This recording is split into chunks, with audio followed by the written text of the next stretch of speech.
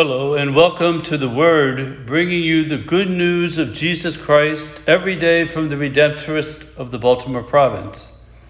I am Father Gerard Knapp of St. Peter the Apostle Parish and the National Shrine of St. John Newman in Philadelphia. Today is the Solemnity of our Lord Jesus Christ, King of the universe. A reading from the Holy Gospel according to Matthew. Jesus said to his disciples, "When the Son of Man comes in his glory and all the angels with him, he will sit upon his glorious throne, and all the nations will be assembled before him.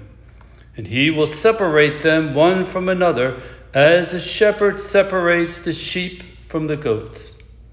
He will place the sheep on his right and the goats on his left.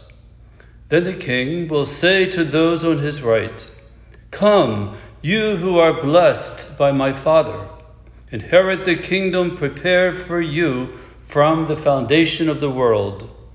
For I was hungry, and you gave me food. I was thirsty, and you gave me drink. A stranger, and you welcomed me. Naked, and you clothed me. Ill, and you cared for me.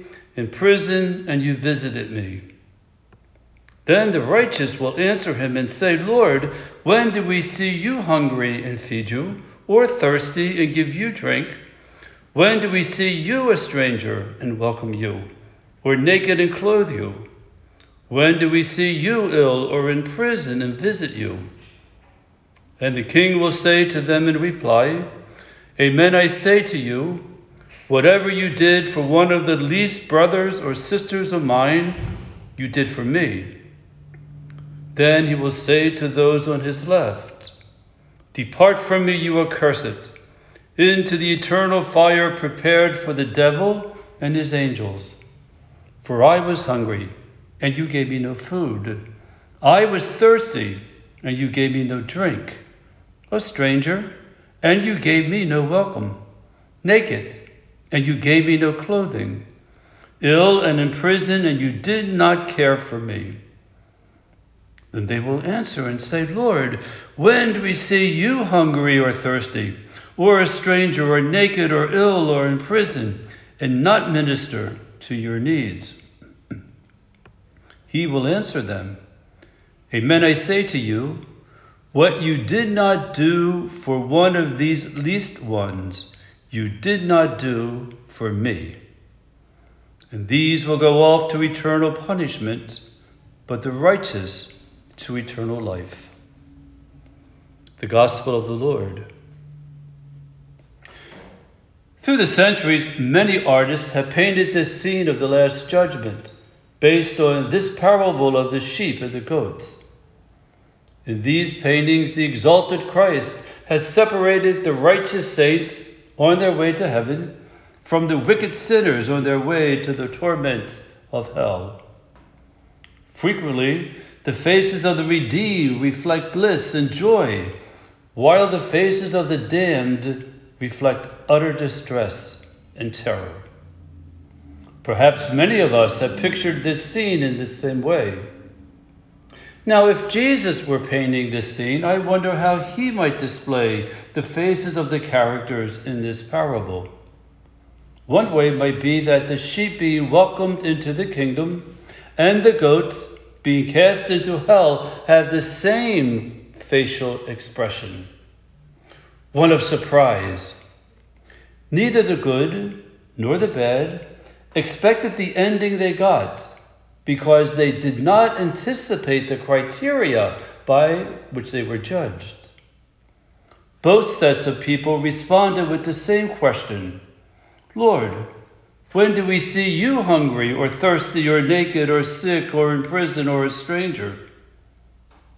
Neither the saints nor the sinners realized that in the acts of service and compassion rendered or withheld to the least of the human race had sealed their own fate.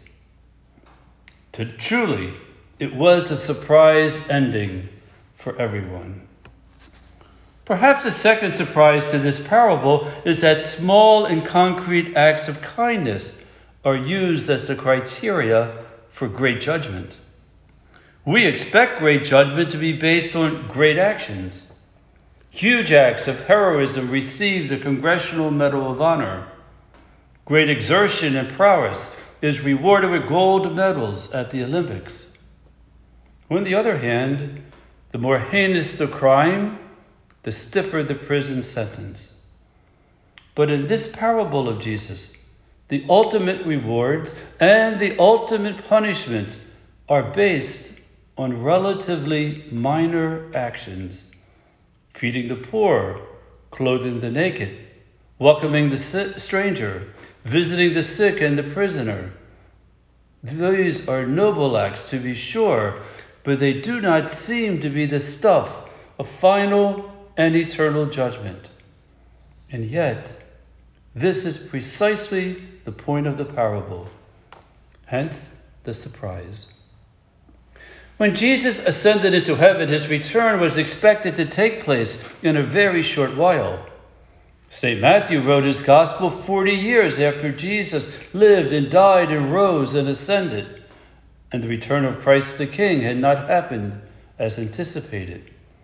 Christianity was no longer new, and the church had grown lax. So St. Matthew retold this gospel story, surprise ending and all, to stir the Christian community again into the lively, active, loving people of God that they and we have been redeemed to become. It now has been more than 2,000 years since Jesus' ascension, and we still await his return to judge the living and the dead.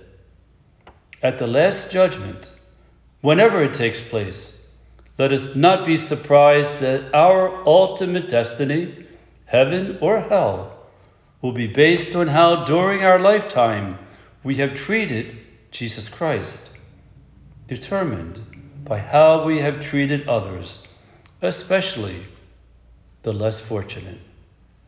Amen.